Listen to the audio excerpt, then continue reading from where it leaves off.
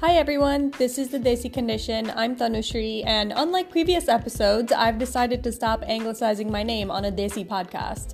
In today's episode, we're going to discuss the adult versus child power dynamic in South Asian families and culture and the effect that can have on our psyche as first and second generation Desi people.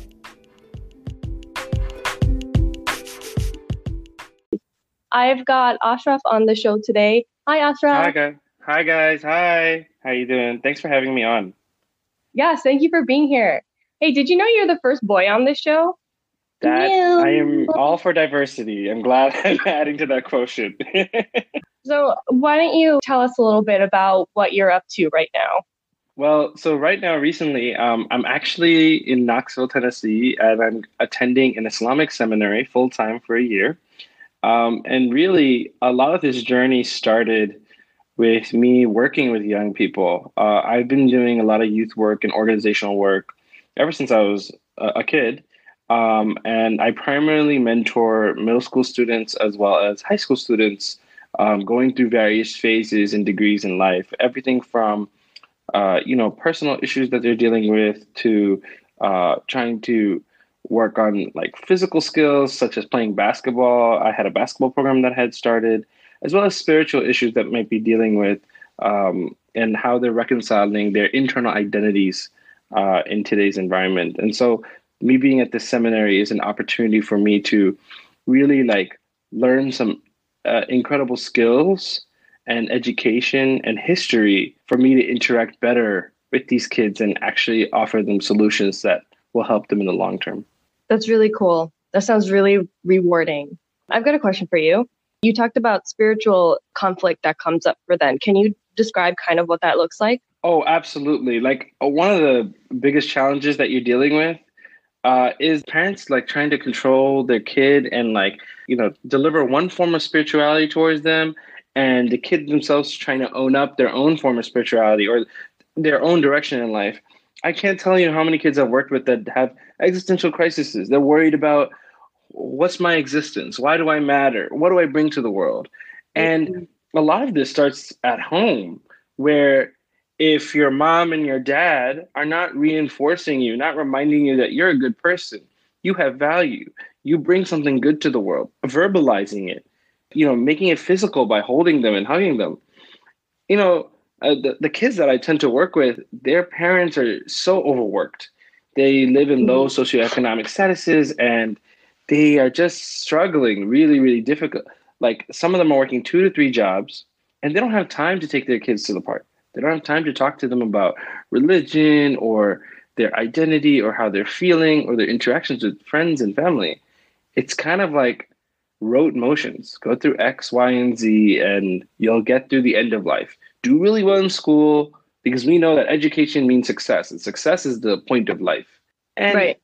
the kids that I tend to work with, they're just so like, it's tough. It's really challenging to go through those motions with them and talk to them, make them feel like they're affirmed in this world.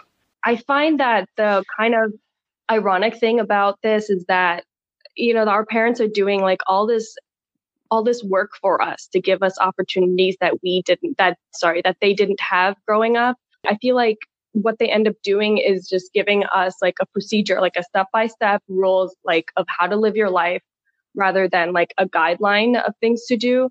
And what happens is that like when the kids don't totally understand why you have to do certain things, I don't know, like why you have to be good at math, like it just creates more of a burden on them. And then parents have to do more to enforce these procedures that they're giving us. And then they end up doing the emotional work for us because we are not available to do that for ourselves because we don't even know like what's going on. Oh my God. Absolutely. I can't tell you how much I feel that. Like, how many conversations I had with my mom. It's just like, Mom, like, couldn't you just spell it out for me? Couldn't you just explain it to me? You could have just said it directly, You could have just been like, math is good for you because it helps sharpen your brain and it helps you. No, you got to get math. If you don't get an A, then you have been deemed a failure and your existence is futile. I mean, I can even say like, for me directly, like, I don't have like an inclination towards sports. Like, I don't generally watch sports or play sports. And I know a lot of that has to do with the fact that I just was not like cultivated that feeling when I was younger. I didn't want to go to the park, and my parents didn't want to take me. Like they took me to the park, but they weren't like, "Oh, here's your own basketball. Go play." Like, let me show you. Let me shoot with you. You know. Mhm. So for me, it was just very like it's things that kids do, but I've never cultivated that love for it. I've never been shown the joy of it. So why should I do this? Yeah. Where's and we rely so much from our parents to teach us those modes of operation, those templates in life, so that we can cultivate what's internal to us, right? You know what's really sad? I feel like I spent all my years in school just waiting to like be done with high school, be done with college, be done with grad school, and then I can start living. Like that is what I kept telling myself, that like, oh, once I'm done with school, I can start pursuing the things that I actually like doing, like music and like art and whatever. And like that's just so wild to me. I spent basically my whole life thinking that way.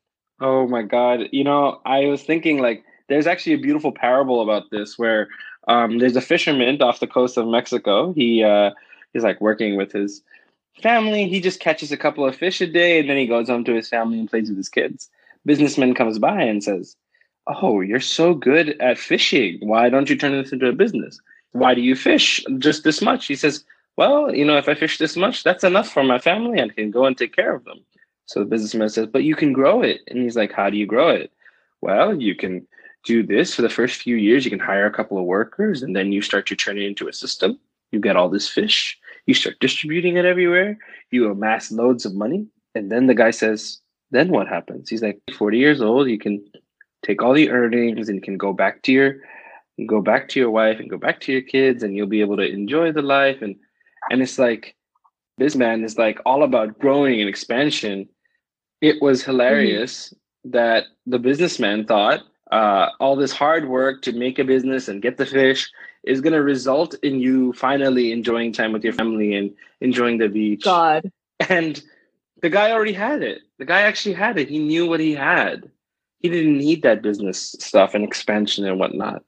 So the dreams and visions that were sold to us when we were younger by all types of adults, in reality, we are completely shaping what that means for ourselves live. There is no template for it. And whatever our parents taught us, we were forced to modify it because those existing templates don't work for today's life. For you, leaving grad school finally only to come back and be like, "Oh, now I have existence and I can get a job." And it's like, come on. The weird thing is that my parents, in typical Bengali parent fashion, were always very much like, okay, yes, like you should be good at music, and like they gave me like singing lessons and like sitar Mhm. lessons and whatever, and like they encouraged me drawing and stuff. But I feel like there was still something weirdly like extrinsic about it. Like I did try to get as much like intrinsic enjoyment out of it as I could, but I still felt like I was doing like singing and like music and stuff because my parents were telling me to do that, and I didn't truly enjoy it back then.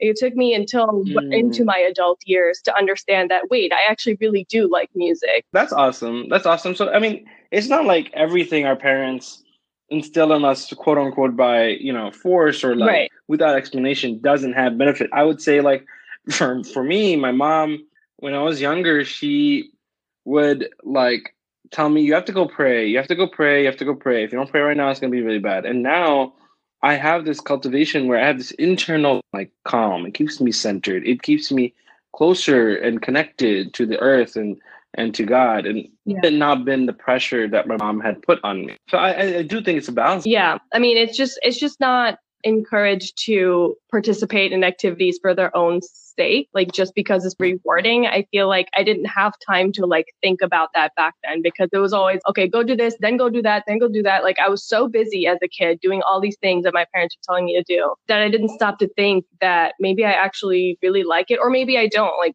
like I didn't have that internal desire to like learn that about myself.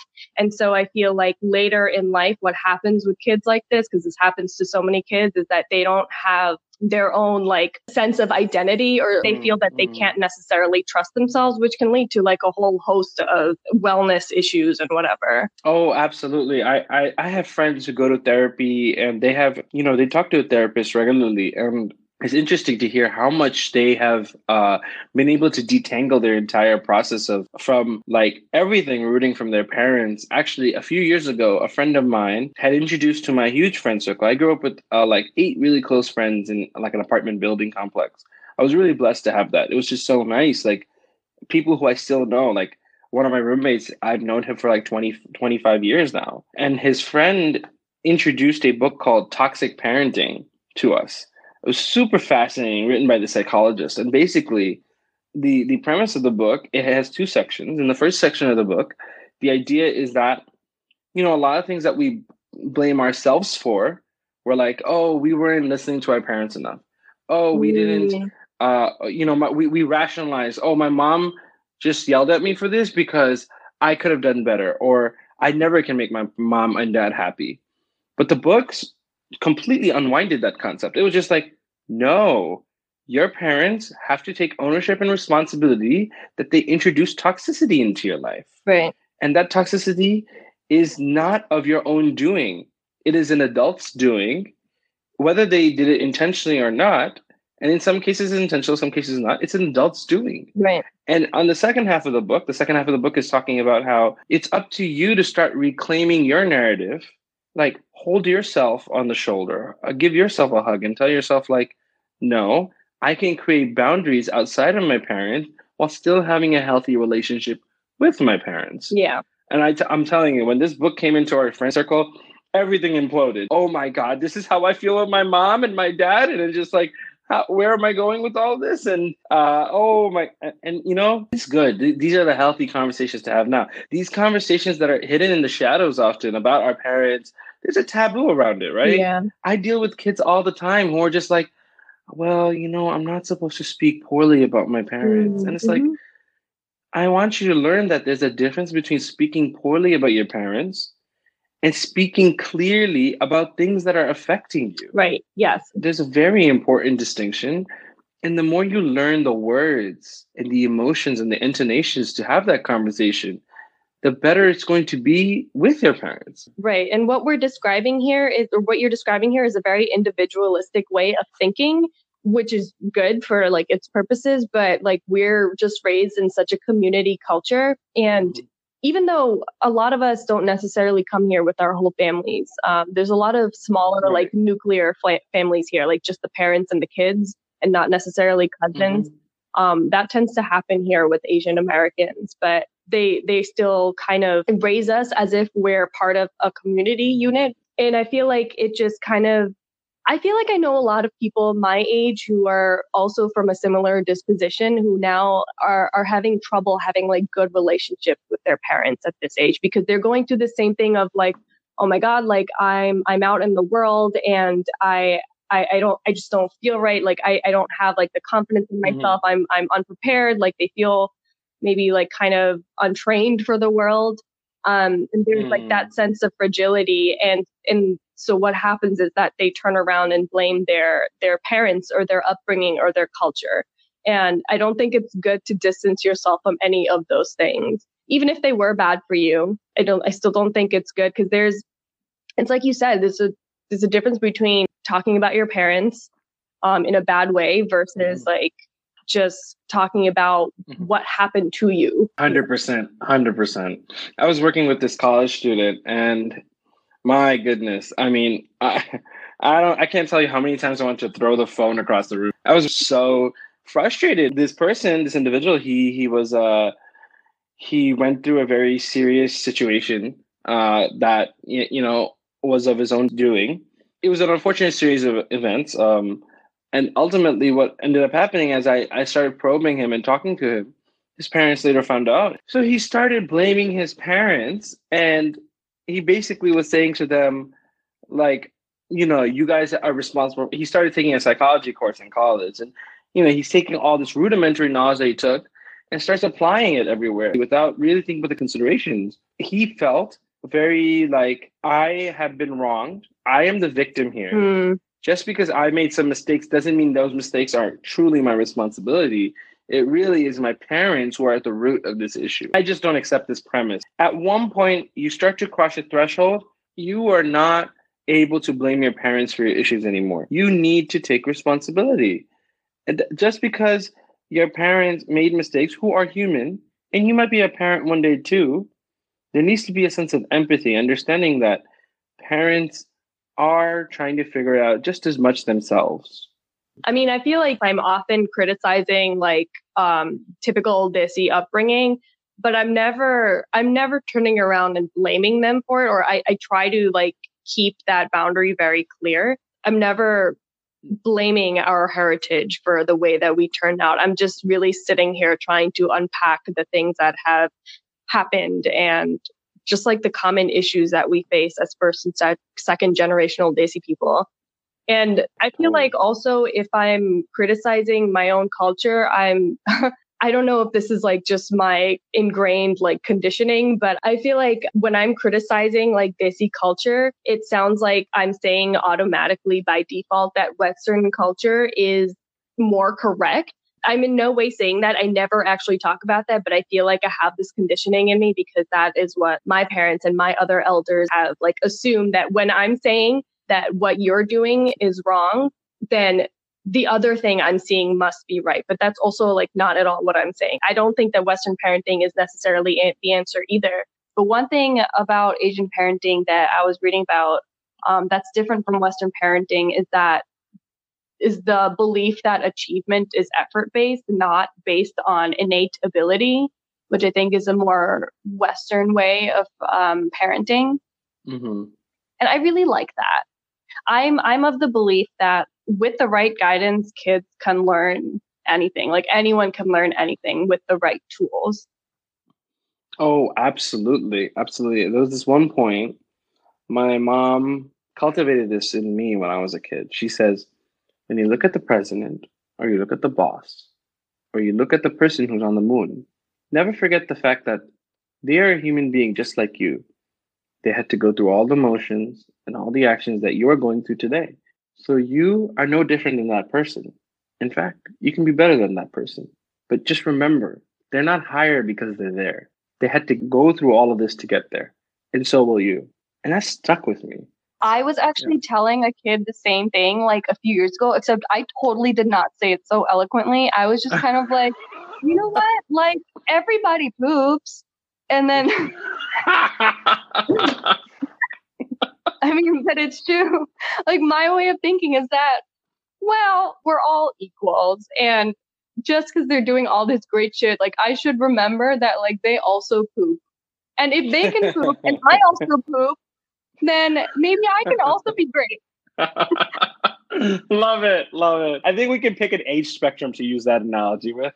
I was actually reading an article, doing some research, and I was reading about how Asian American kids, there was a study done, kids were asked to describe their moms, and the Asian American kids would describe their moms differently than the European American kids. So the Asian kids would describe their relationship with their mother, what they do together, stuff like that. And the European American would describe their mom as a separate entity from them. They might describe her appearance or her hobbies or things like that. And the point of the study was to demonstrate that there is an inherent interdependency that develops in Asian Americans. I don't know what the right answer is. I think like that can be a great thing. Some level of dependency is okay. I don't think that that's necessarily a bad thing. Yeah. We one of the things I'm learning for sure here living in Knoxville for the moment is that, there is this such a tight-knit community here. And it's not just about this circular, like, self-referential reinforcing community, but that there is support from other people, other parents who have your back, and they do think that they're here to support you, they're here to help you. So I think that there is some universality in like having communal structure, having parents be part of that equation, having your friends also being part of the equation. When we're talking about the parent-child dynamic, that we have to also talk about like the child circle themselves. Have they established friends in order to help deflect some of these issues or redirect them and be able to process them and think about them? Do they take time to reflect? Do they have spaces for reflection? Yeah. And do they let those internal processes actually move forward? Long term, This for me, you got to step back and see the macro view, forest for the trees, and then you also look at the trees too. Mm-hmm. And by looking at both sides of the equation, I think it'll help inform the context in which desis, especially second generation desis, are going to be able to reshape these conversations for their own kids. Yeah. I mean, I think an interdependency approach to parenting does make a lot of sense. And especially what you're saying about making sure like they have friends that are good for them to like help them to unpack and deflect certain crises that they might be going to. I mean, that's a really important step in like childhood development, is learning to cooperate with others, also to lead as well as follow, and to not be fearful and hang on the fringes and be immobilized by guilt or shame. And I think as more kids also and young people who are start blossoming into adults, as they start destigmatizing mental health resources, and they start taking advantage of using it, taking a therapist and going and having good conversations, having a mental health professional to be able to help process a lot of these thoughts. Long term, I'm a person who's been through therapy, and I can tell you it has been significantly effective. It's been very clarifying, rewarding. It's good to go internally without like beating myself up. It's nice to be able to have tools. Often people see therapy as just a talk session. In reality, what it is that a really strong professional therapist, they're going to be able to give you good, strong mental tools in order to help deal with situations and find appropriate coping mechanisms. Yeah, I honestly think that everyone should go to therapy. Like, I truly believe that everybody should go to therapy, whether or not you have an issue, like an immediate crisis that you're going to. Like, I don't think you should wait to a point where like something snaps and then you have to go to therapy. It's tough. I mean, I can see both sides of that equation. I have some friends who... I mean, that's my belief. No, I get it. I think everyone should be open to it. I think as more people learn to develop self-awareness of their emotions and their feelings, it will also help them gauge more appropriately whether they need it or not. I think you're right. It should be less of a self-assessment and more as like built into just kind of like the emotions of life. We go to a doctor for a checkup for our physical. We should go to a therapist to go get a checkup for our mental. And there's nothing wrong with that. That's going to help ultimately your overall health and your interaction with people. When we're talking about the pursuit of happiness as a general human condition, part of that requires us to be able to go ask questions to professionals who can help us see ourselves clearly in the mirror. So I do see that value. But at the same time, I think people who have good social circles, people who have good community structures, people who have outlets to speak and talk, we used to have this all the time. People are more isolated and lonely now. Facebook and Instagram have become our therapists. This is the stuff that really needs to be countered. That's the bigger challenge, I would say. Here's where I slightly differ with what you're saying, because I do think it's good to have a good support system and have a good set of friends and whatever. I don't think it's good to expect them to do, I don't know if you're saying really to expect them to do like emotional work for you, but I think that's what is going to end up happening if all you have are your friends to turn to. It's like twofold. Should a friend do your emotional work for you? Probably not. That's not a healthy thing to do, especially if you're depending on them for it. But if we're talking about like, you're in a slump, you can't think through things clearly, you're really feeling sad, just calling a friend definitely can completely change your condition. Totally. But the thing is, nowadays there's this like individualism, like, I need to solve my own problems. I gotta do my own thing. I gotta be the one. And I just don't truly believe that that's the end goal. The height of being an individual is knowing that you need other people. Because once you realize that you need other people, then you can be kind to yourself and be like, I'm confident, self-supporting, but I also know that I need to talk to someone. I also know that my friend needs to be here. I know that I need to do that 3 a.m. midnight run where I go get some ice cream and just really like talk it out. And maybe in the future, I can also cultivate this relationship with my mom and tell her, Mom, I love you. This hurt me. This was really challenging. I still love you. I just wanted to be able to talk to you about it. And I know that that's possible to cultivate, even with Desi parents. It's the fear that we have to get over. that we can't have this conversation. And I'm not saying it's a universal solution, but I am saying that we all definitely need to make that attempt to bridge that gap. And I think all of that happens before therapy. And if you go through therapy, you'll probably come back and circle back to a lot of this as well. Yeah, I mean, I think you make a good point. I also think that we live in a very lonely culture. I feel like our culture is becoming more lonely. And I mean this for Western and Eastern culture. We live in a lonely place. And I think that our parents are starting to sense that, and they see it when we start becoming maybe we start becoming more American and more individualistic and less about family obligation and upholding a legacy and loyalty and all that kind of stuff. They see it as starting to become more American or more like Videshi, foreign, and they feel like they're losing control. So I find, and I don't know if you see this too, but I find that it turns into more of a ownership relationship between the parent and the kid rather than a caretaker relationship between a parent and their kid. Yeah, I mean, I think a lot of this has to do with I definitely agree. It sucks. It's just, I'm like, no, I don't want to agree with. Honestly, realistically speaking, you're right, because parents feel like they need to take onus and control. When parents see so much chaos around their kids, there are drugs to deal with, bad influences, American influences, Western influences. They're all diluting our Desi culture. I need to make sure my kids, we're going to double down on them, triple down on them. They don't realize it's kind of like a slippery bar of soap. The more you try to grab onto it, the more it's just going to squeeze and slip out of your hands. Yeah.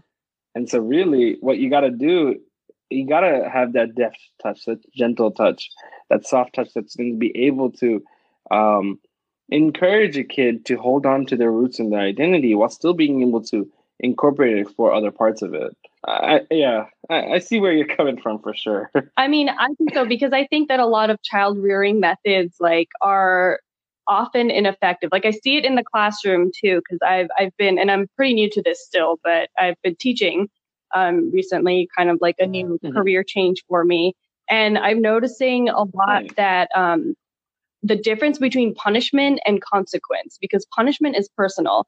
Punishment is like you did something wrong and now you're going to go get a timeout and you're going to sit alone and think about what you did. And consequences, okay, you did this thing and this is what happened. So this is why we don't do this thing to begin with. It's consequence is more of like a learning experience. Yeah. No, absolutely. We need to be able to cultivate guilt and not shame necessarily, or internal guilt and shame, not public guilt and shame. Yeah. And I think that goes along the line that internal guilt and shame is a recognition of those consequences. I have this incredible friend. She works at Montessori. So I'd go outside her classroom. They have like this small little table with 2 chairs. And if 2 kids are fighting, and if they're like, one of them really caused a problem, she'll bring both of the kids out. It's like, all right, you're in the conflict corner. It's time for you to go into conflict corner. Both of you are going to sit down there for 20 minutes without talking. And then afterwards, she probes them. It's like, okay, who's going to apologize? Are you guys okay now? Good. All right, everybody back in the class. Very it's not like you go into a corner, both of you are bad. It's not like you're a horrible person. It's like, no, you're going to deal with the reality of the consequence of what you reaped right in front of you right now, even while you're 6 years old. Yeah, I mean, that makes all the difference. It does. And it's the difference between having them just like punishing them and just isolating them and just saying hey, we're all trying to do this activity and what you're doing right now is not helpful. So I'm going to need you to separate yourself from the group. It's not personal. It's just, we all need to do this thing right now. They start to get it because they want to be part of the group. That's human nature. You want to be part of something. Oh man, that's 100%. I think parents in general, and nowadays even more so, underestimate the capacity of kids, the capacity for them to have emotional intelligence, the capacity for them to even perform or act. I went to Texas, I remember, about a year ago, to San Antonio, Texas, to go visit a friend's home. And I heard about this young kid. He knows how to drive a tractor trailer. He's 10 years old. Whoa. I was so shocked. I was like, Oh my God. I don't know how to drive a tractor trailer. I mean, it's probably like driving a car of some sort. But the fact of the matter is that this kid can play baseball. The kid can do tractor trailer. But it helps with the gardening, helps with the farming, helps with tending to the animals. He's 10. Yeah. Kid has the ability to absorb all of it. Uh-huh.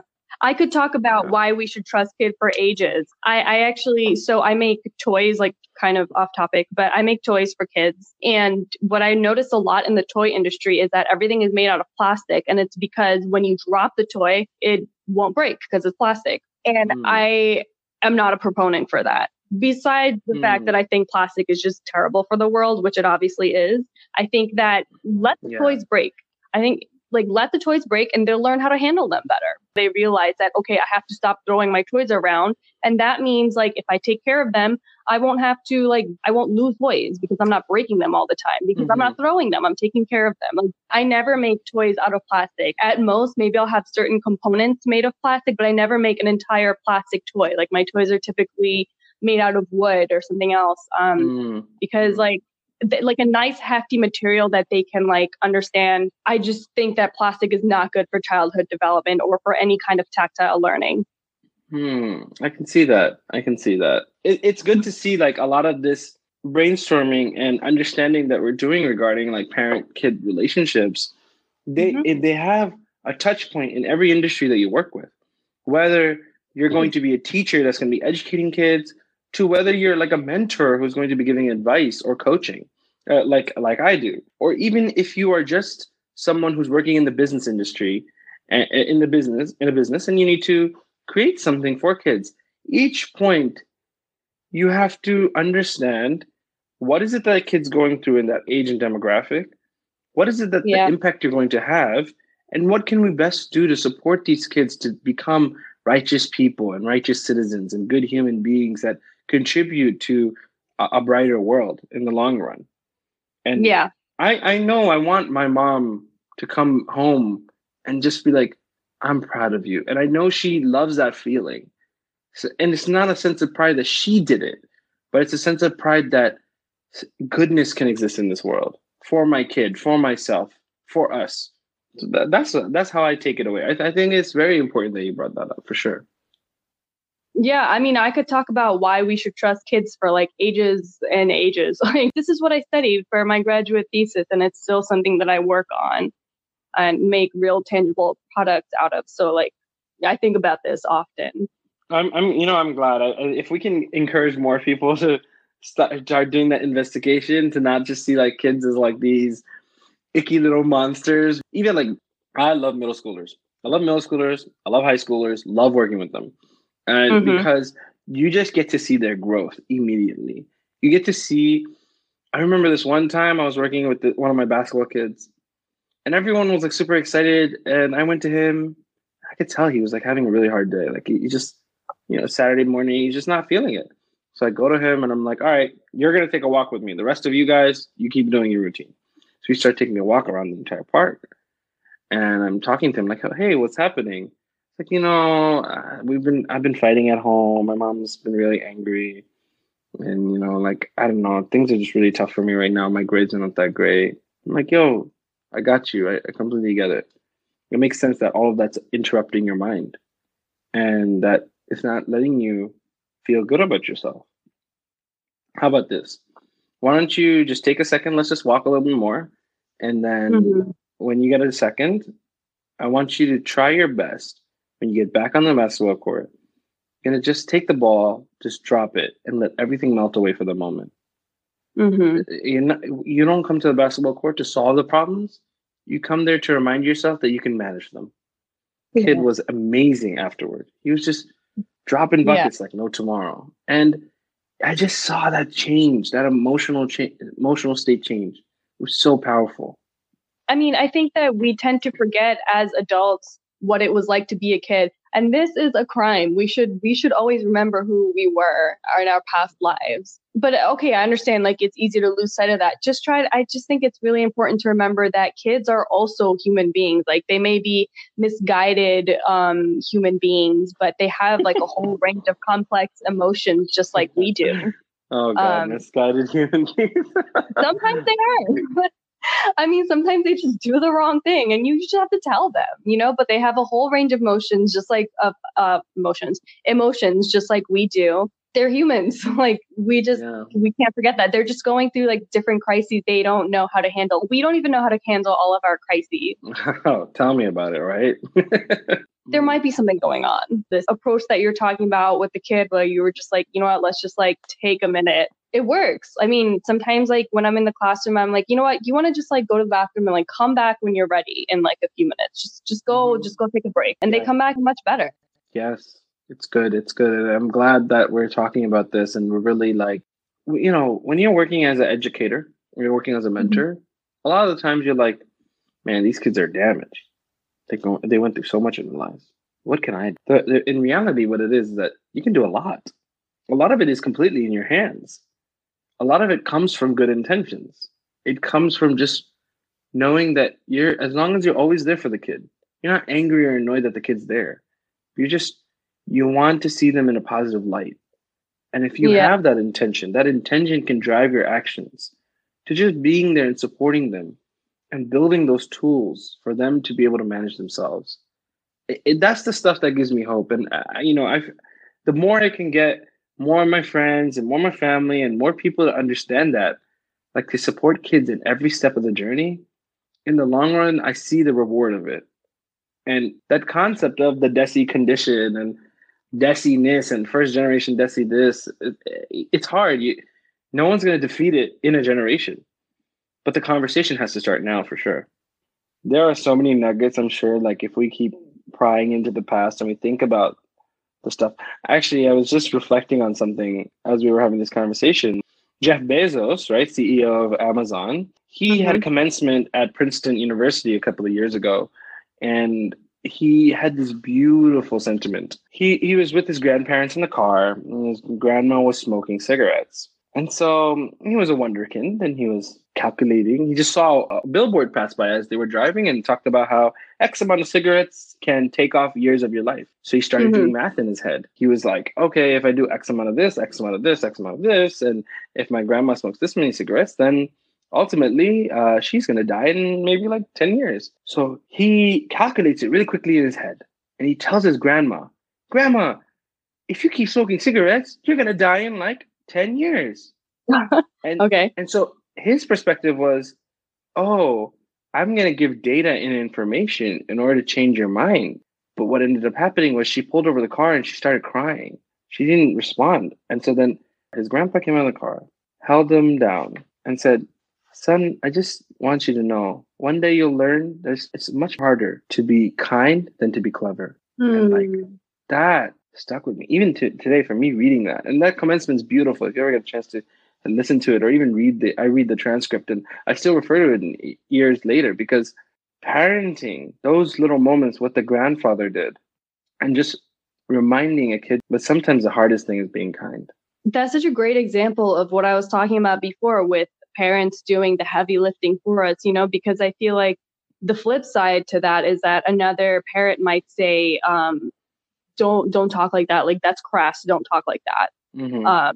But he's actually explaining that, listen, like, you have to be kind.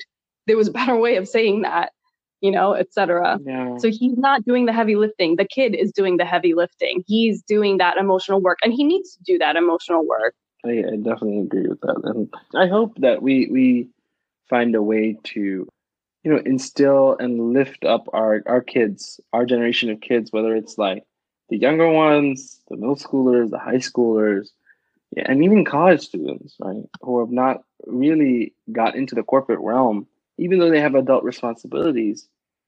I hope we can still also remind them, like, you too, you'll be fine, and cultivate their internal states that they've developed, and be able to like remind them, you'll be fine. You're a good person. You're much more capable than you realize. You just need to be reminded of that. I believe that the kids can be fine. I believe they probably will be fine. But I feel like in general, like what I see in adults who are in a position of power over kids, like whether it's a parent or a teacher or a mentor, sometimes I worry because there are bad practices and they don't necessarily mean to be harmful, but it's happening. And so that's why I really wanted to do this episode and address why like these little things that you think you're laying down the law for your kid and that's going to teach them discipline. I believe that discipline is important. Of course it is. But it's also important to self-navigate to a disciplinary approach, to develop a disciplined way of thinking within a kid, because he needs to come from an intrinsic desire rather than a fear of consequences. Yes, 100%. Guess that's the whole point of why I'm doing what I'm doing. No, I'm kudos. I really appreciate it, and thank you so much for having me on. I think it's really like just a nice blessing, and it's good. It's good. Also, like sometimes we forget like these conversations are not just about us espousing ourselves and talking about what we've learned, but really is to remind ourselves why we do what we do. And I think this conversation really helped me do that. It reminded me like I miss those middle school kids and high school kids I work with. You've been in the seminary, and I guess you haven't really been working in that space in a while. No, yeah. I mean, when you're in full-time studies, it's hard. You just can't. You have to focus, and you have to really be done in the books, and you got to do your papers. But, long term, I do see myself going back to the community. And even while I'm in school, I will do that. I think it's all about adjusting to my bearings and really getting everything together. But yeah, no, long term, 100%. I feel so much better. Oh my God, I will never forget this. Like it touched me so much. This one high school kid came up to me and she was just like, thank you so much for impacting me. Like you are the reason why I am so inspired to do what I do. I just came up and I'm here and it just made it worth it. Sometimes you really don't know what kind of impact your actions are going to have on kids. Yeah, absolutely.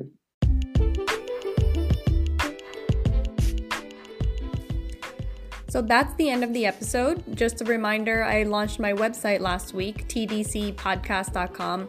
The website is basically an extension of this podcast in that there will be sources for anything I may have researched for episodes if anyone's curious about that stuff. It's also a space for Desi creatives to be represented in one spot because mental health is more than just an audio media. So send me your gorgeous work, whether it's writing, art, photography, whatever your preferred medium is, and I'll post it on the website. I'm also going to be posting some of my own work as well as making blog posts about cool shit all the time. So check it out right now. I hope you enjoyed this episode and I hope you learned something. If you have questions or comments, please reach out on Facebook and Instagram at The Desi Condition, or you can email me at thedesicondition@gmail.com. Or you can visit my fantastic new website, tdcpodcast.com. You can also talk to me there. And if you're listening on a platform in which you can leave ratings and reviews, please consider doing so. And in the meantime, you can like every single thing I post on Instagram and Facebook. Thanks so much for listening, everyone. I'll talk to you next time.